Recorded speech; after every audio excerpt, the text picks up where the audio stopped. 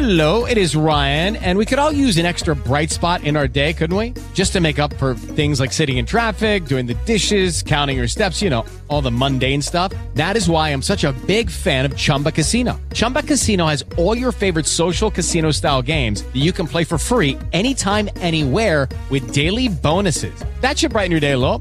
Actually, a lot. So sign up now at ChumbaCasino.com. That's ChumbaCasino.com. No purchase necessary. VGW Group. Void where prohibited by law. See terms and conditions. 18+. Stacey's mom has got it going on. She's all I want, and I've waited for so long. Stacey, can't you see? You're just not the girl for me. I know it might be wrong, but I'm in love with Stacey's mom. KFIAM 640. It is Mother's Day Eve. Mother's Eve. Let's just say it. Mother's Eve. Yeah, you know how I love the Eves. And I love that song, Stacey's Mom Has Got It Going On. And I used to have this running gag when that song was a hit in the early 2000s. I would say, I bet you Stacey's mom is a grown-up Jesse's girl. I bet that's what happened. So when I saw this, I have a bunch of stories. And you guys are going to wonder, like, well, have you been drinking? Well, you know I don't drink. I'm just maybe a little over-caffeinated. But this story freaked me out. Why? Because it's right about, you know, depending on what day of the week you get me, it's between about a 129, 132 situation.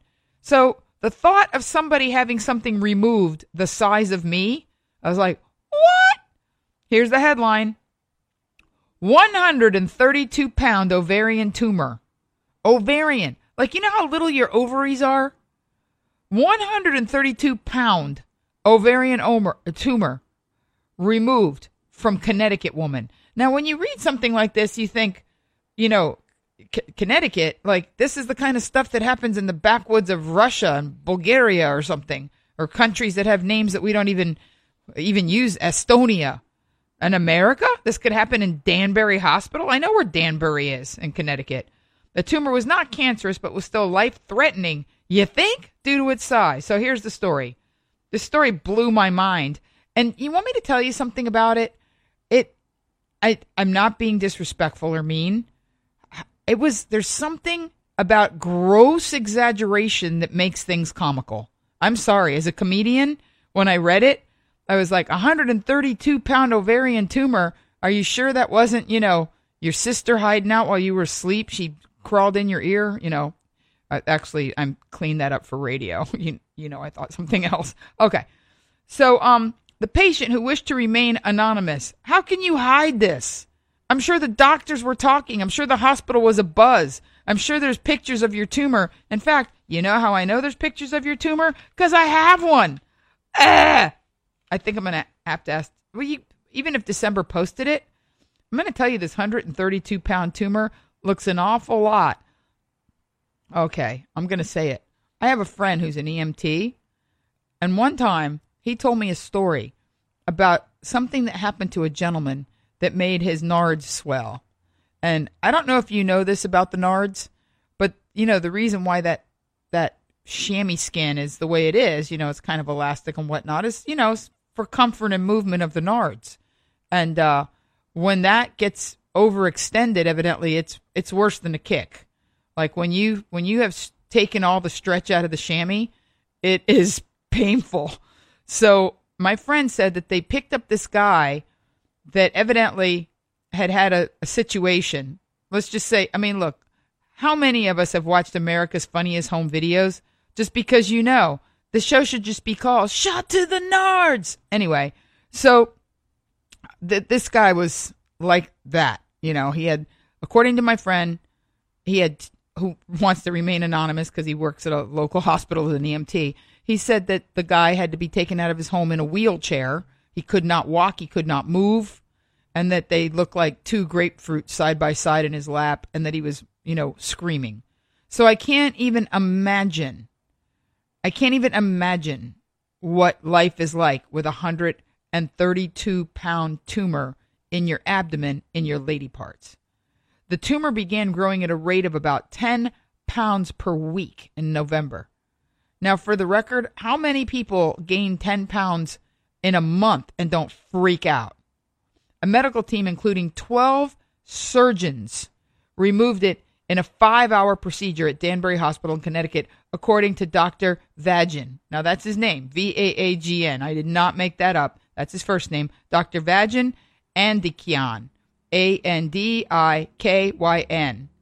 So that's it, Vagin Andikyan, a gynecologic oncologist for Western Connecticut Health Network and lead surgeon on the case. This is what he said. During the surgery, we removed this gigantic tumor that originated from her left ovary. We removed her left ovary, her left fallopian tube, the affected peritoneal tissue that was adhering to the ovary. The tumor originated in the epithelial cells lining the ovary and was mucinous, meaning it was filled with a gelatinous-like substance produced by tumor cells. However, it was benign. It was exceedingly rare to have a tumor this large. There's only been 10 to 20 tumors of this size removed worldwide. What? One of the largest tumors, I didn't even know this could, I'm sorry, I went down the rabbit hole. One of the largest tumors ever taken out of a human was 303-pound ovarian tumor removed at Stanford Hospital in 1991.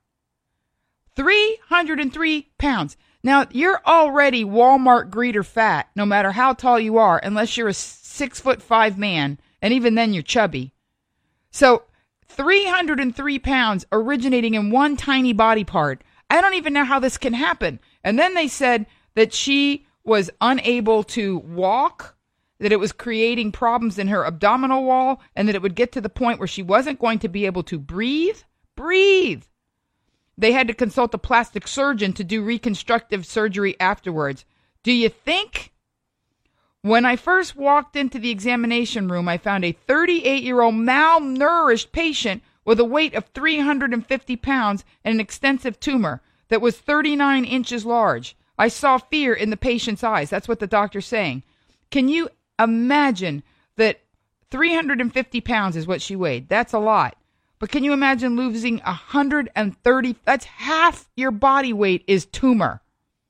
I was curious to know how much the 303-pound person weighed when the tumor went out, but no matter how much I looked, I couldn't find it. There was no, like the person weighed this or that. I guess back in 1991, they didn't keep as extensive records. But I am going to have December post the picture, because when the person is laying down, and you can see her body laying down and her upper thighs and the tumor resting on her, like she is going to give birth to I don't even know how many, like she makes Octomom's belly look like nada. Like this could be, 12, 15 pups in there. And it was just a tumor. So, no, I know that Josh is very tempted to play that it's not a tumor, but it was a tumor. So that to me is a story of denial, surgery, recovery, and happily ever after. There you have it. 130-pound tumor, 132-pound tumor, gone. Happy Mother's Day. KFI, now if you guys could get some of your kids out of the basement. KFI AM 640, the Monique Marvez Show, tossing to Michael Chappé. But lately something's changed, it ain't hard to define. Jesse's got himself a girl and I wanna make her mine. And she's watching him with those eyes, and she's loving with that body, I just know it. And he's holding her in his arms late at night. I wish that I had Jesse's girl. I wish that I had Jesse's girl. Where can I find a woman like that? KFI AM 640. Since I did the Fountains of Wayne joke about how, Stacy's mom was actually started out as Jesse's Girl. Of course, we had to go Jesse's Girl by Rick Springfield. This headline was a little bizarre to me. Single moms turn to sugar daddies to help them with rising daycare costs. Now, there's a whole thing now, and maybe you've seen it driving around L.A., and it's a bizarre thing to me in the whole face of this tectonic shift of, Me Too and women being more independent and vocal. I don't even know. I think it's called sugar dating or something like that. Dating the way you want. And it's the billboard is like a butterfly and a very pretty girl with shopping bags. And I don't want to think that I'm right, that it's some sort of escort service where rich men get to go to like Malibu and shop with beautiful girls, and people think that they're like that scene in Pretty Woman, and then there's some understanding ... But there's a whole term now where they don't just call the man the sugar daddy.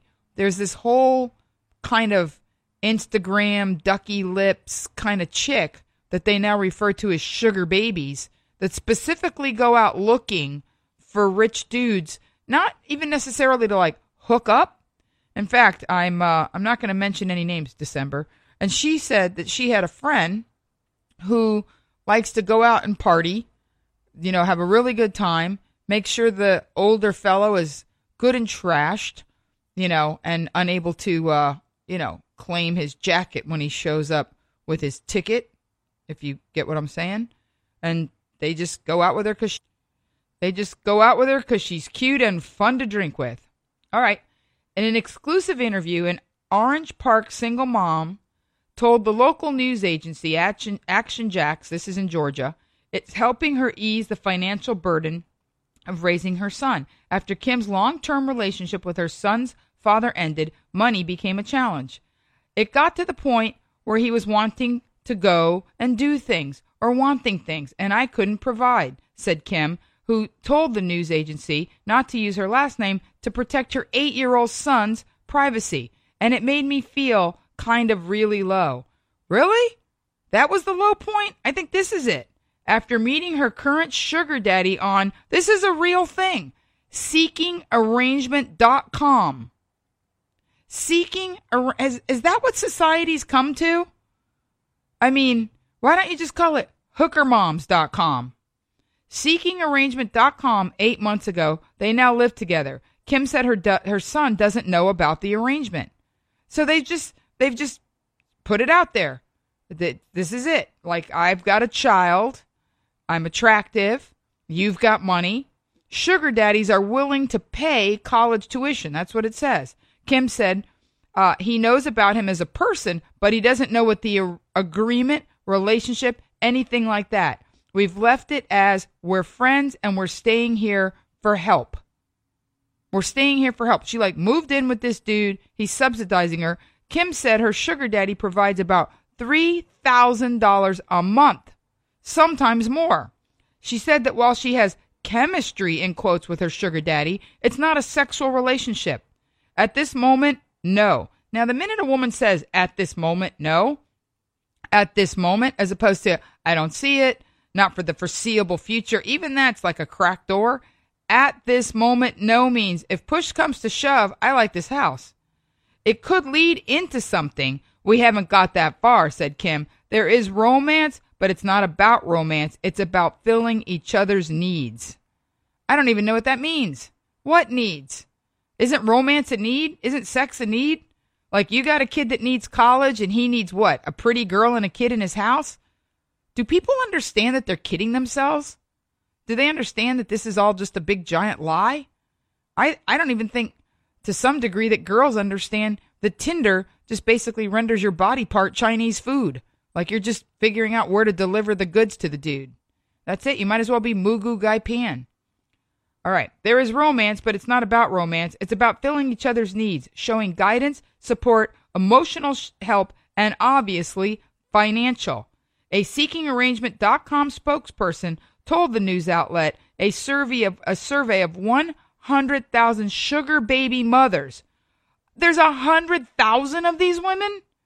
Found they turned the practice to help with unpaid child support, daycare costs, and rising rents. Now, first of all, Freudian slip. First of all, what about deadbeat dads? What about going after the children's actual father? There is, I mean, I know it's difficult and it's tedious and et cetera, but to be clear, I don't think you're kidding your son. I think you're going to have to answer a lot of unusual questions when the kid grows up. I think you're going to have to answer a lot of unusual questions in a year or two. 9 and 10 years old, kids know what's hip. Can I just put this under the category of bad mom? I mean, I know there's that movie Bad Moms, but I haven't seen it, but I don't think any of them are on seekingarrangement.com. All right, this is just a little story here that's kind of stupid. And when I say that, it's like, really? This guy pretty much has proven that he's a nut job. Virginia man sues police lifeguard who saved him from drowning. He says he's suing because the 2016 incident left him with more than $100,000 in medical bills. His name is Matus Fizilkowski. First of all, it's very hard to live with the name of Matus Fizilkowski. That in itself is a bit of a burden. He's 23, and he's suing the police officers and lifeguard who pulled him out of a swimming pool when he was trying to drown himself.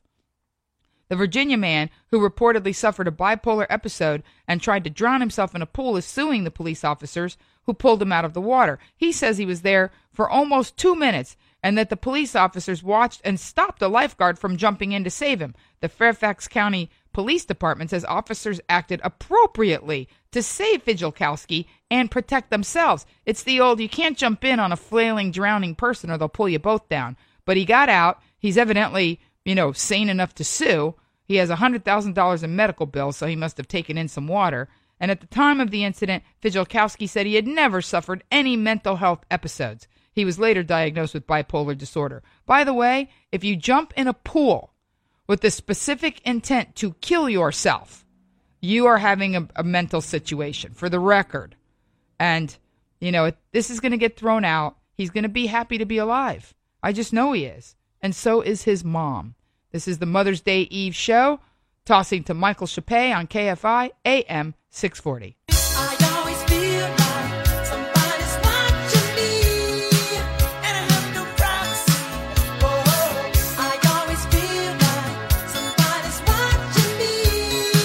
Tell me, is it just a dream? KFI AM 640, the Monique Marvez show. So last Sunday I was walking around downtown with my friend, and we were talking about, and he even said it like this. He said, it sounds very tinfoil hat. Remember back in the day, in the 80s, people would talk about lining stuff in tinfoil because the Russian. Okay, round two. Name something that's not boring. A laundry? Ooh, a book club. Computer solitaire, huh? Ah, sorry, we were looking for Chumba Casino. That's right, ChumbaCasino.com has over 100 casino-style games. Join today and play for free for your chance to redeem some serious prizes. ChumbaCasino.com. No purchase necessary. Void where prohibited by law. 18 plus terms and conditions apply. See website for details. Were sending gamma rays, or else there's always people that think the cell towers. I have a friend who won't talk to you on the phone unless his earbuds are in, even if it's a short conversation. And I had another friend that was obsessed with, but they did prove, though, I will say this. I think there were studies years ago that proved that people that spent a lot of time around radar back in the day, like Korean War time and all that business, ended up being sterile. I have an uncle that was sterile. And I think they were saying that policemen back in the day that had speed guns down by their privates. But the reason why I'm saying this is because all of the stories coming out, I think there's another movement that's going to come. We have the Me Too movement and the Weinstein and the Cosby, and then we have the Parkland shooting, and now we have this other whole, March for My Future and all of that. And now I think that, in a way, Facebook and this whole situation with the Analytica, I forget the name of it's a British name, Analytica or whatever, Cambridge. I think there's going to be, and I'm just putting it out there, a wave of backlash of all of this sort of Minority Report spying, this Big Brother. Now, I've been saying it for years, and I know that some of you have kind of had conspiracy discussions, but remember in Minority Report, there's a fantastic futuristic movie with Tom Cruise called Minority Report, where he would... You walk down a hall in a building, and you're walking past let's just say a plexiglass wall / screen, very modernistic, and everything that shows on the screen as you walk past it is 100% geared towards you, your likes, who you are, what you look like, your age, your sex. And this movie came out in the early 2000s, and that seemed like, ooh. And there's always been sort of talk of Big Brother. Well, at the end of the day, we didn't need Big Brother. It didn't have to be government. It doesn't have to be Snowden. We've done it ourselves. We've done it ourselves. Every time we type agree or I accept or yeah, let's do this. Put me on your network. I don't care. I just want internet because I'm completely addicted. I cannot spend an hour without seeing my friend's cat on a Roomba.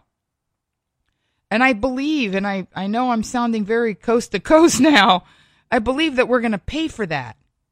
I believe that our loss of privacy is escalating at an alarming degree. And it's not Big Brother and it's not the government. I don't know. I don't even know what to call it.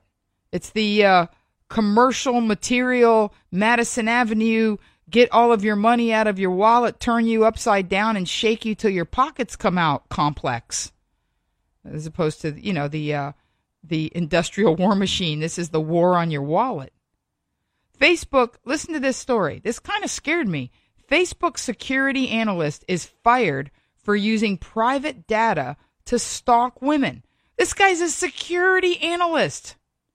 This is like last week when we found out in our mugshot of the day that the superintendent of schools, a man with an important part of academia, was the one who had beef with somebody and was pooping on a track of a high school. This guy's job is to figure out how people are breaching security.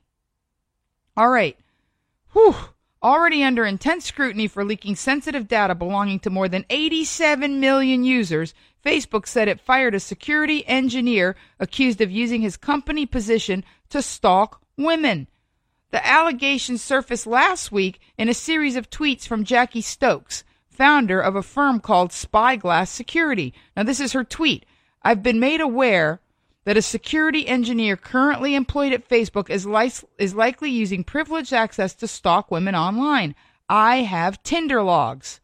What should I do with this information? Now, part of what blew my mind is that we live in a world where somebody's Twitter account, and her Twitter is is @find_evil. Jackie Stokes. That is her handle. Find evil.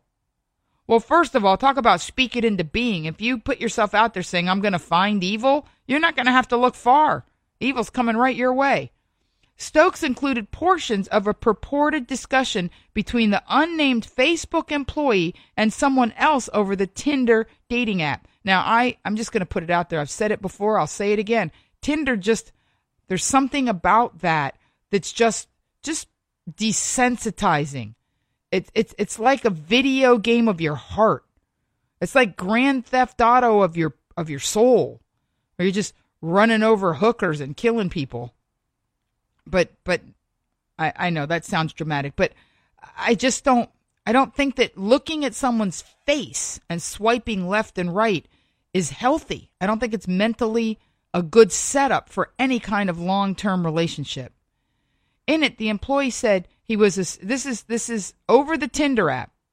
On the actual app, the employee said he was a security analyst whose role in trying to identify who hackers were in real life made him a professional stalker.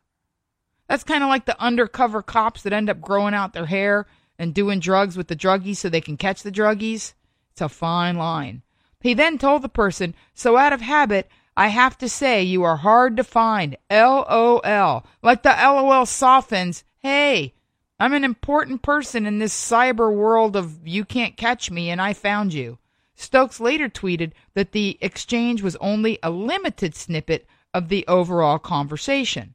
Referring to the person the Facebook analyst was chatting with, Stokes also wrote, I have a suspicion that her Instagram account, which was connected to Tinder, was used to identify her. The question is whether he was able to find the information he gave her in chat, which caused her a software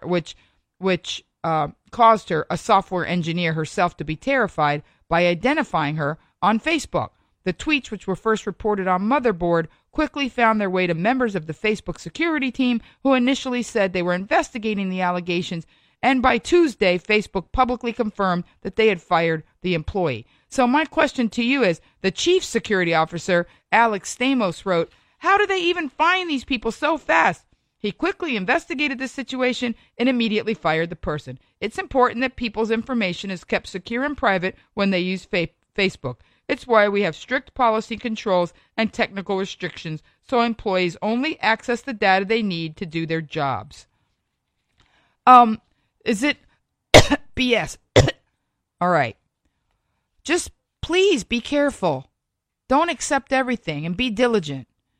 Do I sound like your mom? It is Mother's Day Eve. This is the Monique Marvez Show on KFI AM 640. Tossing to Michael Chappé. The ink is black, the page is white.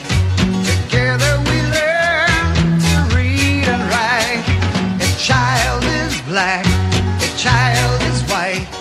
The whole world looks upon the side. The Monique Marvez Show on KFI AM 640. Now, this story, it hurt me.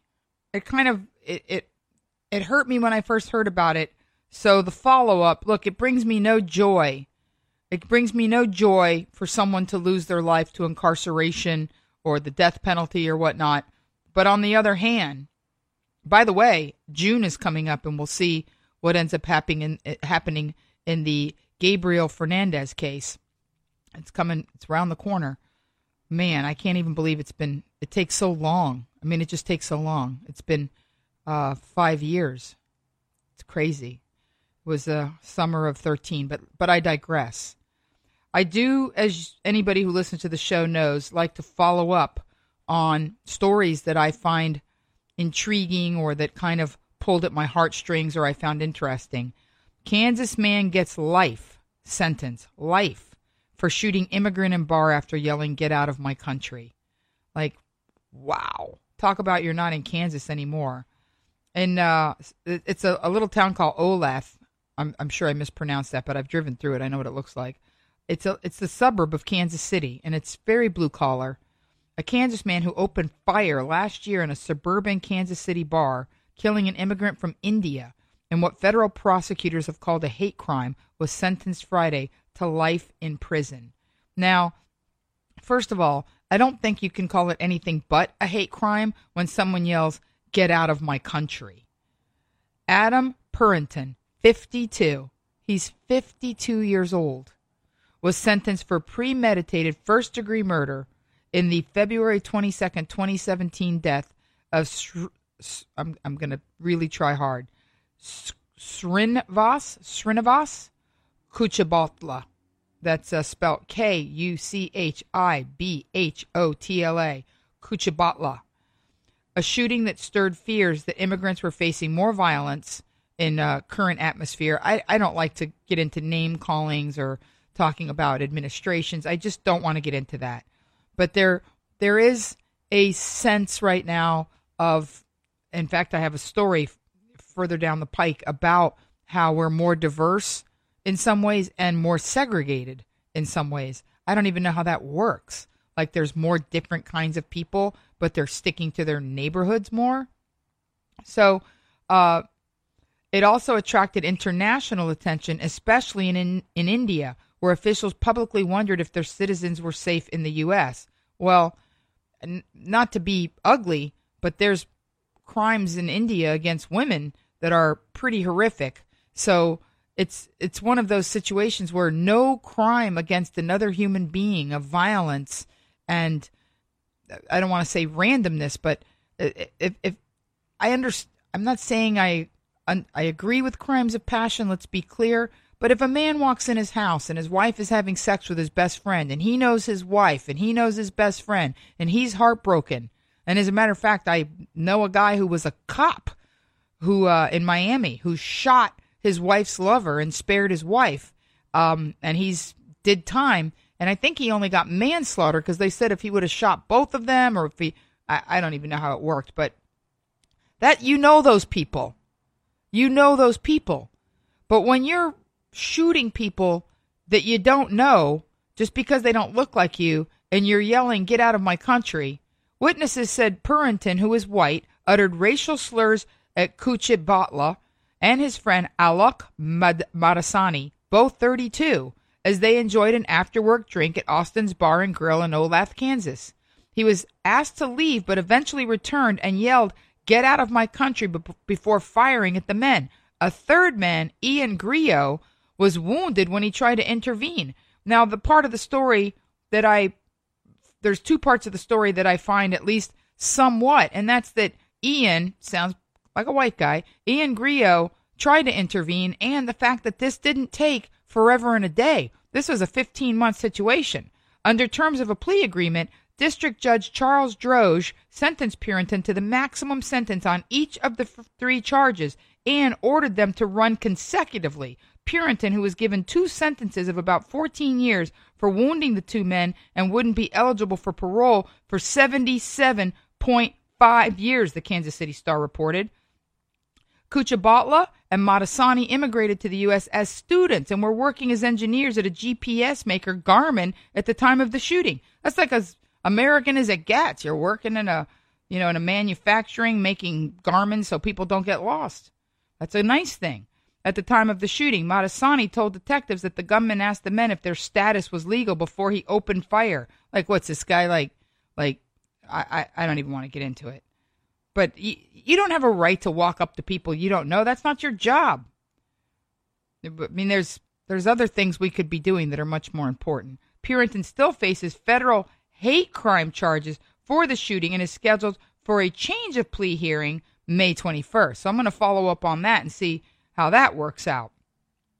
But Kuchabatla's widow, see, he did not make it. The other two were, injured, Ian and Madasani. But Kuchabatla's widow, Sunayana Dumala, said in a statement directed to Purinton that she wished he could have seen beyond her husband's skin to the beautiful and kind-hearted person underneath it. She said the couple was looking forward to raising a family in the dream home they had found in Kansas. Now, Kansas is about as American, it's like, that's Wizard of Oz land right there. So I'm, glad that somebody stood up and tried to help, that everybody wasn't killed, that justice was served pretty quickly, and that, hopefully the widow, she feels, hey, we weren't dismissed. We weren't marginalized. You have to look at the bright side. You cannot be focused on the negative aspects of this sort of heightened atmosphere that's been sort of unfurling for close to, we're 2 years. I mean, it's May. We're 2 years out from the conventions. We're almost 2 years out from the nominations. It's time for everybody to kind of chill, kind of relax. Because here's the headline. America is more diverse than ever, but still segregated. The United States is on track to be a majority-minority nation by 2044, but census data show most of our neighbors are the same race. Since 1990, more than 90% of U.S. metro areas saw a decline in racial stratification.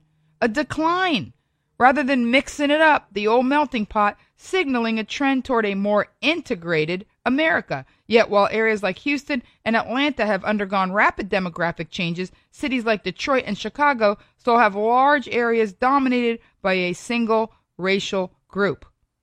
Some 50 years ago, policies like the Fair Housing Act and Voting Rights Act were enacted to increase integration, promote equity, combat discrimination, and dismantle the lingering legacy of Jim Crow laws.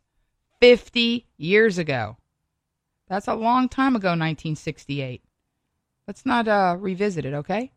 KFI, AM 640, The Monique Marvez Show.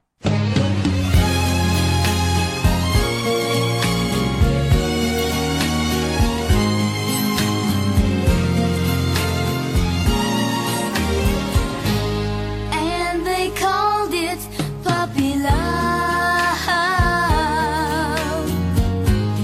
Oh, I guess they'll never know. KFI, AM 640, The Monique Marvez Show. Okay, so first let's start. Lucky Land Casino, asking people, what's the weirdest place you've gotten lucky? Lucky? In line at the deli, I guess? Aha, in my dentist's office. More than once, actually. Do I have to say? Yes, you do. In the car before my kids' PTA meeting. Really? Yes. Excuse me, what's the weirdest place you've gotten lucky? I never win and tell. Well, there you have it. You can get lucky anywhere, playing at LuckyLandSlots.com. Play for free right now. Are you feeling lucky? No purchase necessary. Void where prohibited by law. 18+. Terms and conditions apply. See website for details. With the great in L.A. But you guys are thinking, what does great in L.A. have to do with puppy love? You already told us to go to Barkin' Bitches. No, I'm going to make you wait for that. See, that's what's called burying the lead. So my great in L.A. this week, okay, I'm just going to put it out there. It's a plug. It's Hermosa. It's the Hermosa Beach Pier. When was the last time? Because one thing I found out about, Los Angelino County, let's not just say Los Angeles, the city, or Los Angeles, the county. We are a giant city of neighborhoods. I talk to people all the time, and thank you guys for your emails that say, I've never been downtown, and I went to the last bookstore, and I loved it, or I've never been to that side of town, or I hadn't gone to Los Feliz, or it's been a million years since I went to, Echo Park. And the reason why I'm doing great in LA is because I just want you to rethink about things. I mean, I know I did get a little bit of hate mail about saying to go to the Bourgeois Pig. Some guy was like, no, it's going to be totally packed and uncool. But I went recently and it's still quite cool and not packed. Although there are people that you can tell have taken up residency at a table that are never leaving. But if you go down to Hermosa Beach, number one, Friday, the 18th, I have a show. So you can get down there early. But if you wonder what that whole California surf culture, now the show's called Great in LA, so I'm not sending you to San Pedro. Because San Pedro still has an amazing little vibe. But if you want that vibe, you want that boardwalk, you want that strand, but you don't want the Venice feel. And Venice isn't for everybody. It's a little gritty. It's not for everyone. Not everybody wants Muscle Beach. Not everybody wants all the dispensaries. It's not for everyone. I kind of like it and find it charming, but Hermosa has none of that. I don't recall a dispensary. I recall a fantastic gelato bar right there on Hermosa Beach Boulevard, right across the street from the pier. It's still very hamburgers, walking, rollerblading, holding hands. It still feels like beach culture. It still feels like Jaws without the shark. In fact, I have friends who have recently, which is besides going to the club, I used to just go to the comedy club and leave. And then my friend Luis, he said, hey, let me know next time you have a show at Bromosa. I said, what? He said, yeah, me and my friends have started going there a lot. We really like it. We like the fact that they have live music in some of these bars and they have good kind of food, meaning not super fancy, but elevated. There's a place called Zane's on the corner of Hermosa Beach Boulevard and Pier.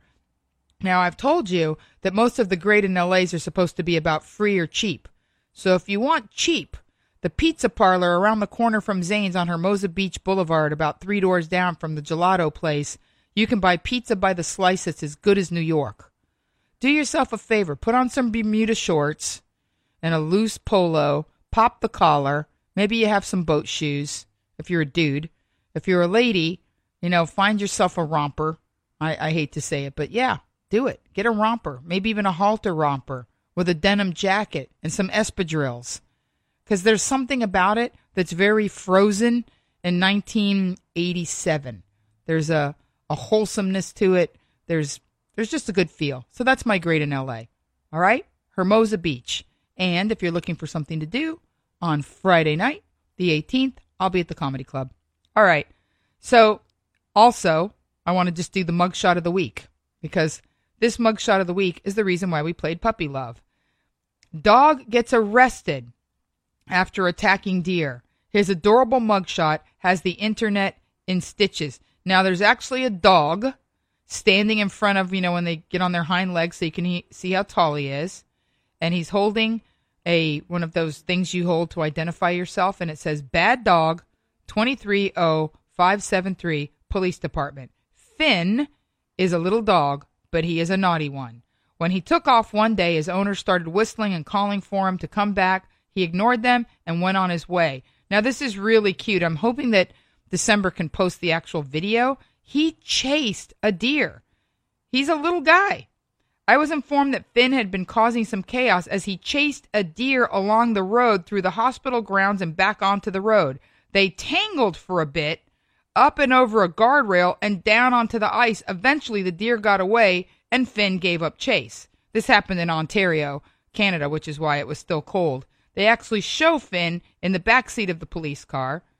Reed went to get his dog from the police and admitted that he didn't think it was too serious. The officers weren't happy about the dog and gave Reed a lecture on keeping his dog on a leash. They also told him to be prepared for animal control officers to be in contact with him. While Reed was getting a lecture, Finn was sitting in the back of the police car, looking guilty and not the least bit concerned with the consequences of his actions. He felt like a bad dog, and he seemed to kind of like it. So evidently he's like, are you kidding me? I chased a deer. We scrapped. We slid on ice. I held my own, and he ran off. Someone called the police on my dog because he ran away and attacked a deer, and I know this is serious, but the sight of him in the cop car is just, and then they have a bunch of letters, which I'm sure the F's and the K's are, not good. Meanwhile, Reed negotiated his freedom and was a little shocked that the dog had caused so much trouble in such a short time. His daughter, Emmy, also found it humorous, and she took the picture of the dog in the police car, which is quite cute, and then they actually, mugshotted him. Someone called the police. Everyone had something to say about it. Not a bark or a rough. Fifth Amendment all the way and lawyer up. That's what a local lawyer told him to do. Don't speak. After a tip-off from an anonymous caller, they caught the perpetrator and gave him a pat-down, made sure he didn't have a fleas, and sent him to the doghouse. Another Twitter user said that he had a similar situation happen from her dog, and she posted, my dog ran away and made it to a main road. A fire truck on a way to a call, dialing 911, had to pick her up. I was laughing so hard that they brought her back, and then I started to cry. And they have a picture of her dog in the back of the truck. Put your dog on a leash. These are funny stories, and they're kind of cute, and Finn is hilarious. But at the end of the day, you don't want your dog getting out. That makes you a bad dog mom. It's funny to take a picture of your dog in the back seat of a cop car, and mugshot of the week is going to definitely make you smile. But please, keep them on a leash, especially here in L.A. If you're in a rural area like Ontario, Canada, it's pretty dangerous. But here in L.A., I cringe every time I walk down the street and see people on Cahuenga or Vine or Franklin with their dog walking alongside them. All it takes is a raccoon, a squirrel, a bark, another dog in heat, and your dog's going to have a problem. So please, go look at Finn, go to the website, have a good time, have a smile, and let it remind you to be a very good mom or dad to your dog. This is KFI AM 640, The Monique Marvez Show. Climbing up on Salisbury Hill, I could see the city light. Wind was blowing, time stood still. Eagle flew out of the night. He was something to observe. Came in close, I heard a voice, standing, stretching every nerve. I had to listen, had no choice. I did not believe the information, just had to trust imagination. My heart going boom, boom, boom. Son, he said, grab your things, I've come to take you home. Trust that inner voice. This is the Monique Marvez Show, and when I read this headline, first of all, I'm going to have December post the picture. The picture is of Ronan Farrow, and it's he's at the Oscar party at the 2018, Vanity Fair party. I'm just going to put it out there. The rumors that he could potentially be Frank Sinatra's son, wow. I mean, there's no point in anybody testing anybody. Who cares? But holy cow, he's a good-looking boy. Mia Farrow's a very beautiful woman, but if his father is indeed Woody Allen, he got nothing from him at all. So he gave an emotional commencement speech at Loyola Marymount, and I loved when I read in the headline, trust that inner voice. Because if there's one piece of advice that you should give somebody when they're young in life, besides make sure your dog is on a leash so it doesn't run around and slide on ice and chase a deer and end up in the back of a cop car, which is better than, nips up, which, all 6 of them, it's trust the voice. Journalist Ronan Farrow told the story behind his now famous story, the one that helped expose Harvey Weinstein's decades of alleged sexual predation. I guess that's how you call it. Predation is the verb for being a predator. While delivering the commencement address at Loyola Marymount University last Saturday. Farrow won a Pulitzer Prize for his reporting on Weinstein, including a 7,000-word story for The New Yorker that detailed the first allegations of rape and sexual assault leveled against the movie mogul. He shared the Pulitzer with Jodi Kantner and Megan Twohey of The New York Times. But while speaking at Loyola's graduation ceremony in Los Angeles, Farrow discussed the backstory few knew, one that involved personal, professional, and legal risks so significant they culminated in an emotional breakdown in the backseat of a cab. In the end, of course, the gamble paid off, but he said you can never be sure at the time. Now, the commencement speech is quite long, and maybe we'll, if we can cut and paste it, we will. But I have to tell you, as I read through it, the important part of the whole situation was that he said that it was very important. And I hope that in that moment, you'll be generous with yourself, but trust the inner voice. Because more than ever, we need people to be guided by their own senses of principle and not the whims of a culture that prizes ambition and sensationalism and celebrity and vulgarity and doing whatever it takes to win. Now, in the past, we've had a lot of ongoing debates and discussions. And when I say that, even though I don't take phone calls, I do read your emails. We do dig in via Twitter and social media, saying that it's very important to understand that celebrity doesn't necessarily make you special or smart, and that there's kind of two kinds of people in the world. Ends justifies the means people, whatever it takes, and people that think if I didn't do it right, it wasn't worth doing. As you may have concluded from said introduction, a whole lot happened in my life this past year, he said. I am very, very tired. And I've been up so long, President Trump called Chuck Todd a sleeping SOB, and I just felt jealous. That's a very funny joke. See, he's not lashing out. He's using humor. I've been up so long, I feel like a side effect in one of those uncomfortable medication ads with scenes of old people dancing. So he goes on to talk about that he was working on this story while he was at NBC at the Today Show, but they killed the story. They didn't want to dig into it. They didn't want to be involved. And he got scared as it continued to go higher and higher in the ranks. You got to understand, even though you're Hollywood royalty, to go up against a guy like Harvey Weinstein, it has to be so... I have a girlfriend, Lisa Guerrero, who we're going to have on the show to talk about how much they have to vet every single story. He goes on to say that he had a breakdown in the back of a cab. I was sobbing and trying not to sob, which made it worse. And I'm pretty sure there was some snot happening, and it was not pretty. And I remember saying, I swung too wide. I gambled too much. I lost everything, and no one will even know. And my partner said, okay, we are going to talk about all of this, but also you are going to tip that cab driver really well, because he was just back at the cab crying. The driver's name was Omar, and he was very supportive. Thanks, Omar.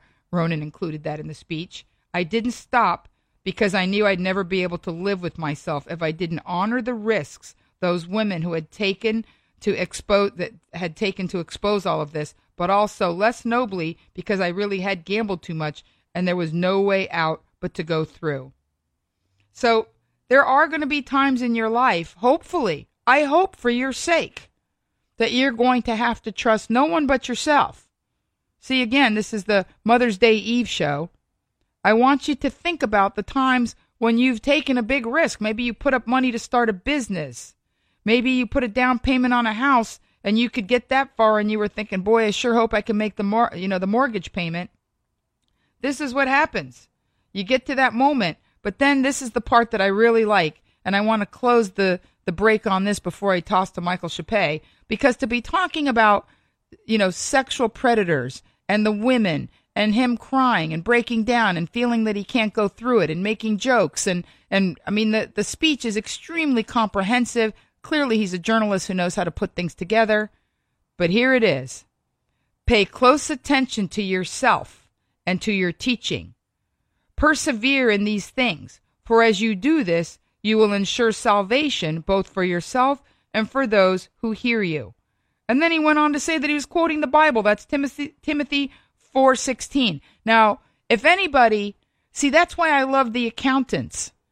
Because, and again, for those of you just tuning in, I'll just keep saying over and over. At some point, December and I are going to create a Monique Marvez show lexicon.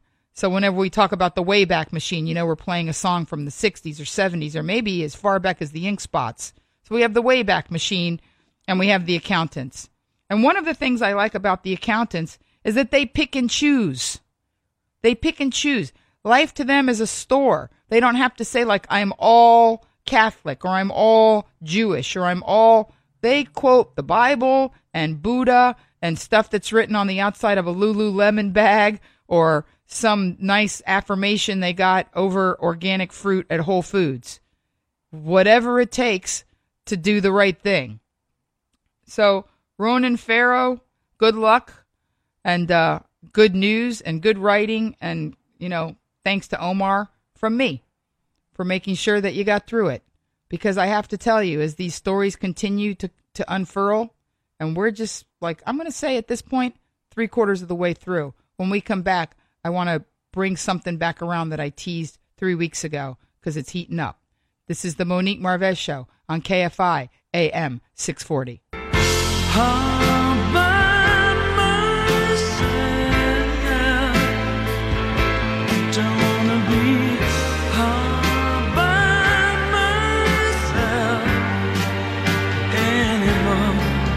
KFI AM. Judy was boring. Hello. Then Judy discovered ChumbaCasino.com. It's my little escape. Now Judy's the life of the party. Oh, baby, mama's bringing home the bacon. Whoa, take it easy, Judy. The Chumba life is for everybody. So go to ChumbaCasino.com and play over 100 casino-style games. Join today and play for free for your chance to redeem some serious prizes.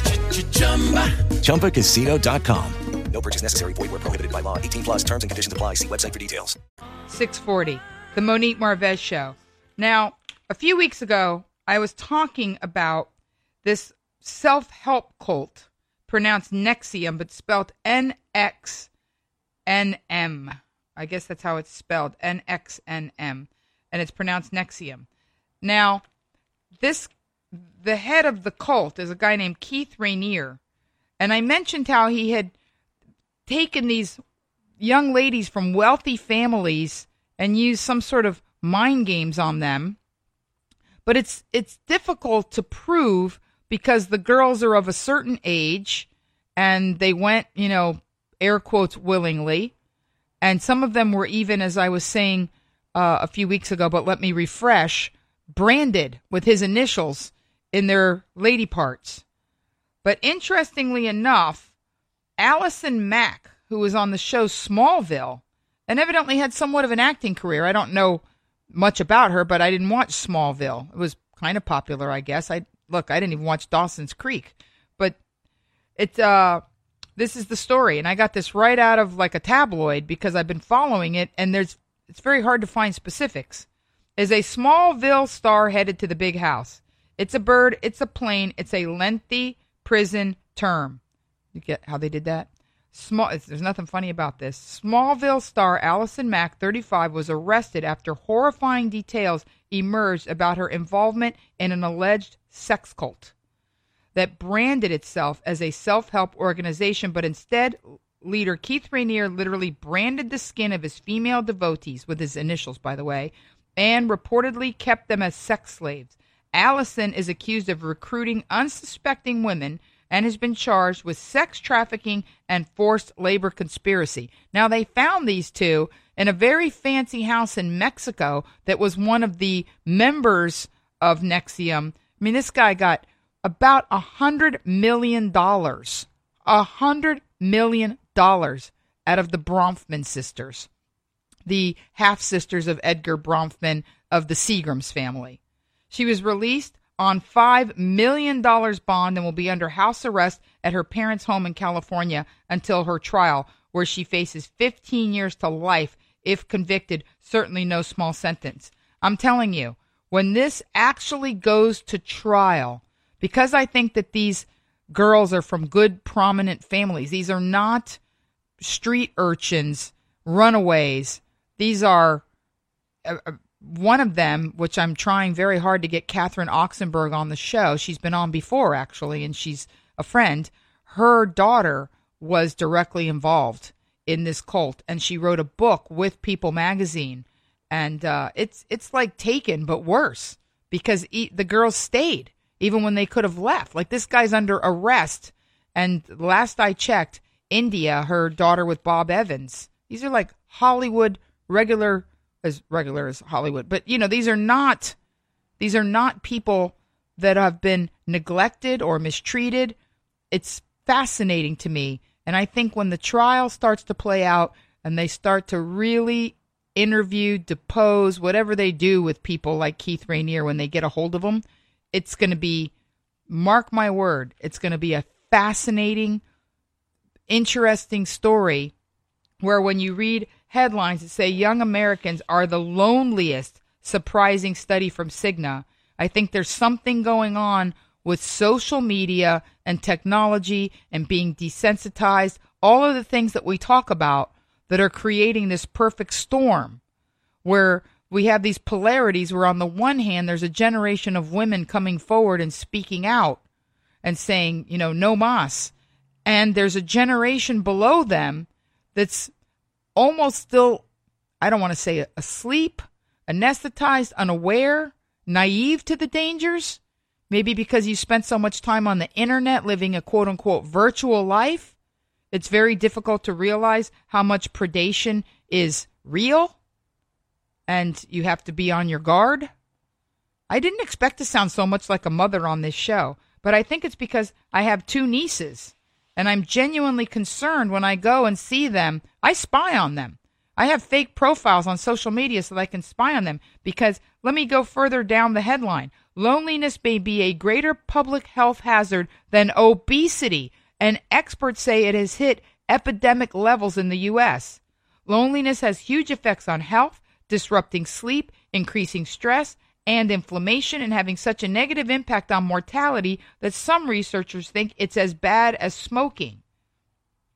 Last Saturday night, I had one of our regular listeners reach out to me and use the old quote, when you're at the end of your rope, tie it in a knot and hang on.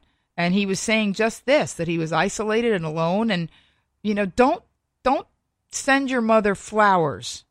Don't text her. Call her. Get in your car. Go to her house. Hug people. Make a connection. Here it says, it's hard to be alone and loneliness is harmful too. Being lonely can disrupt sleep.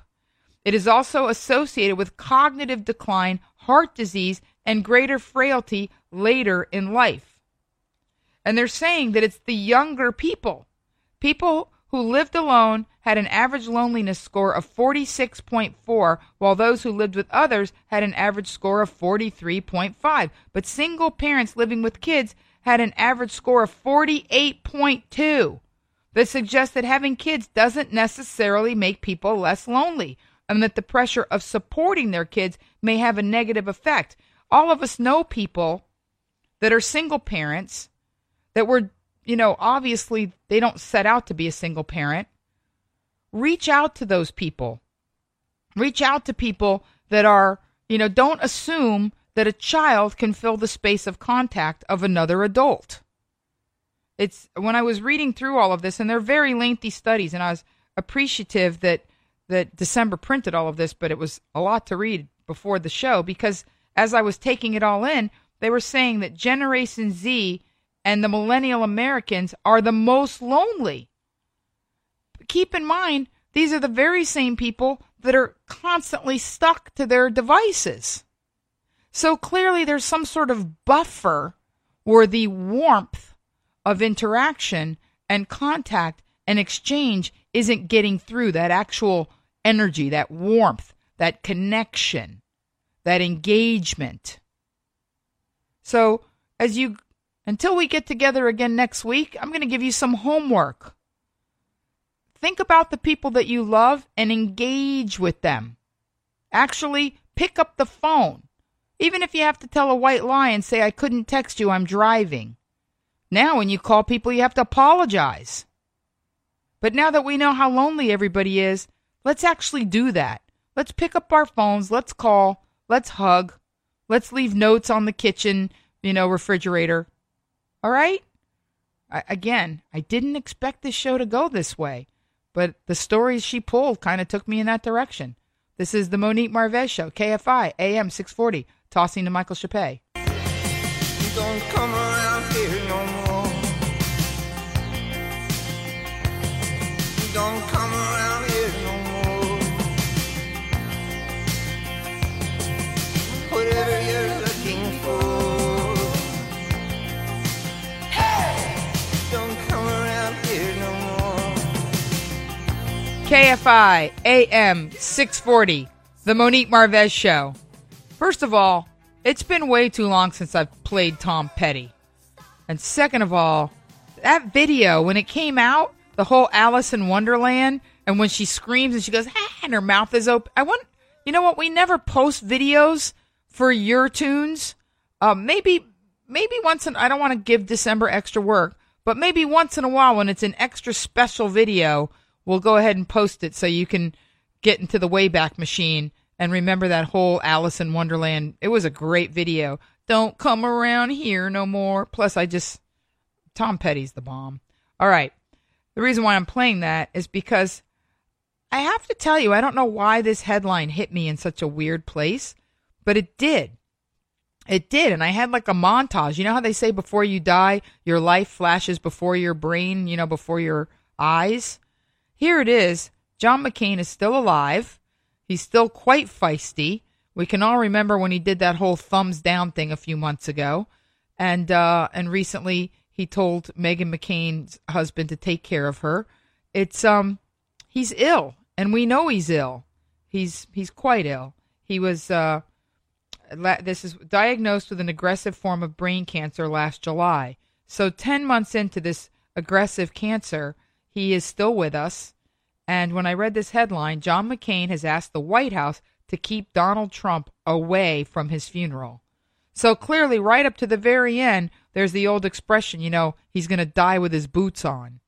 I remember back in 06, I think it was like 2006, I was watching him on Fox News, and that was when everybody went bananas when he did that bomb, bomb, bomb, bomb, bomb, Iran. But I mean, think about how many years he's been in politics and the sacrifices that he's made, and being even the fact that Trump made that incredibly egregious comment about him being a prisoner of war, which that in itself. So there were several places to follow up on the story, but I got to tell you, it made me really laugh the way Perez Hilton did it. And I'm not a fan of Perez Hilton, but this is funny. You effed up pretty bad when a person says explicitly they don't want you at their funeral. John McCain is back home in Arizona now, apparently in very ill health and perhaps near death. It's been 10 months, and in a new report out in the New York Times, his inner circle is apparently already planning for his funeral. That makes me sad.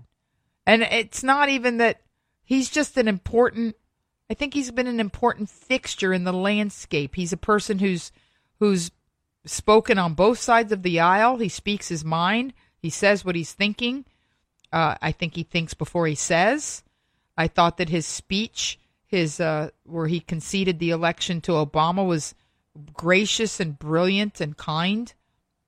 And in a new report, he said that the event apparently will not include Donald Trump. According to the report, the Arizona senators' people have informed the White House that their current plan for his funeral is for the Vice President, Mike Pence, to attend the service to be held in Washington's National Cathedral, not Trump. That's a serious call out to explicitly tell the White House to send Mike Pence. Now, we'll see what happens. We'll see what all is said.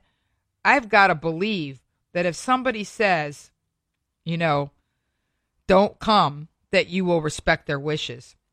In another headline, it said, McCain in his new book, Maybe I'll Be Gone Before You Hear This. That's an excerpt from his book. You know what? I don't know why, but I think I'd like to see him live through Father's Day. I think it would be a nice thing for him to make it through Father's Day. I think being a really great dad was as important to him as being a very good politician, statesman, representative, part of the American process. And now, the best story of the week. Talk about a Mother's Day gift. Talk about ending on a super incredible high. Boy, 13 regains consciousness after his parents signed papers to donate his organs. Now, I'm looking at the kid. He doesn't look good. He's got a big gash on his head, and I mean, it is not good. A 13-year-old boy who was said to be brain dead defied odds when he regained consciousness after his parents had signed papers to donate his organs. Trenton McKinley of Mobile, Alabama, was hospitalized 2 months ago after a small utility trailer he was in flipped over. Man, that is so dangerous. That happened to Britney Spears' niece, was trapped under one of those like ATVs. I hit the concrete and the trailer landed on top of my head. After that, I don't remember anything, Trenton told the local Fox affiliate. Can you imagine that? He was able to speak. He's like, bam, he was knocked out. They thought he was dead. Trenton suffered 7 skull fractures from the accident.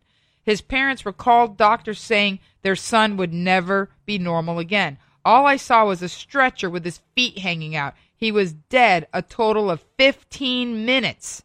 Trenton's mother, Jennifer Randall, told the local affiliate. When he came back, they said he would never be normal again. They told me the oxidation problem would be so bad to his brain that he would be a vegetable even if he made it. Trenton was brain dead and barely breathing in the days following the crash. His mother ultimately decided to sign the papers. 5 kids needed organs that matched his. It was unfair to keep bringing him back because it was damaging his organs even more. A day before doctors are going to take Trenton off of life support, the 13-year-old began showing signs of brain activity and movement. Trenton began breathing on his own and woke up speaking full sentences. His mother wrote on a Facebook fundraising page. Trenton still has a long road to recovery and suffers nerve pain and daily seizures. He's had 3 brain surgeries and will have to have other procedures to reconnect the missing piece of his skull. But he's alive! How cool is that? I was in an open field, walking straight, Trenton recalled. There was no other explanation but God. There's no other way. Even doctors said it. All right. So I guess in a weird way, I mean, here I've talked about Ronan Farrow quoting Timothy, and now we have this young man. I guess pre-Mother's Day, I'm kind of putting that good old-timey Sunday school in you like your mama would have. So, and plus tomorrow you have the Jesus show. So I'm kind of setting you up for that. This is the Monique Marvez Show on Mother's Day Eve. Call your mom. Hug her. Surprise her. Engage. Show some warmth. And as always, I'm going to close the way I always do. Love hard. Forgive harder. And get as happy as you can as fast as you can. The Monique Marvez Show on KFI AM 640. It's up against the wall, redneck mother. Mother who has raised the son so well. He's 34, drinking honky tonk, just kicking hippies' asses and raising hell. With Lucky Land Slots, you can get lucky just about anywhere. Dearly beloved, we are gathered here today to... Has anyone seen the bride and groom? Sorry, we're here. We were getting lucky in the limo and we lost track of time. No, Lucky Land Casino, with cash prizes that add up quicker than a guest registry. In that case, I pronounce you lucky. Play for free at LuckyLandSlots.com. Daily bonuses are waiting. No purchase necessary. Void where prohibited by law. 18+. Terms and conditions apply. See website for details.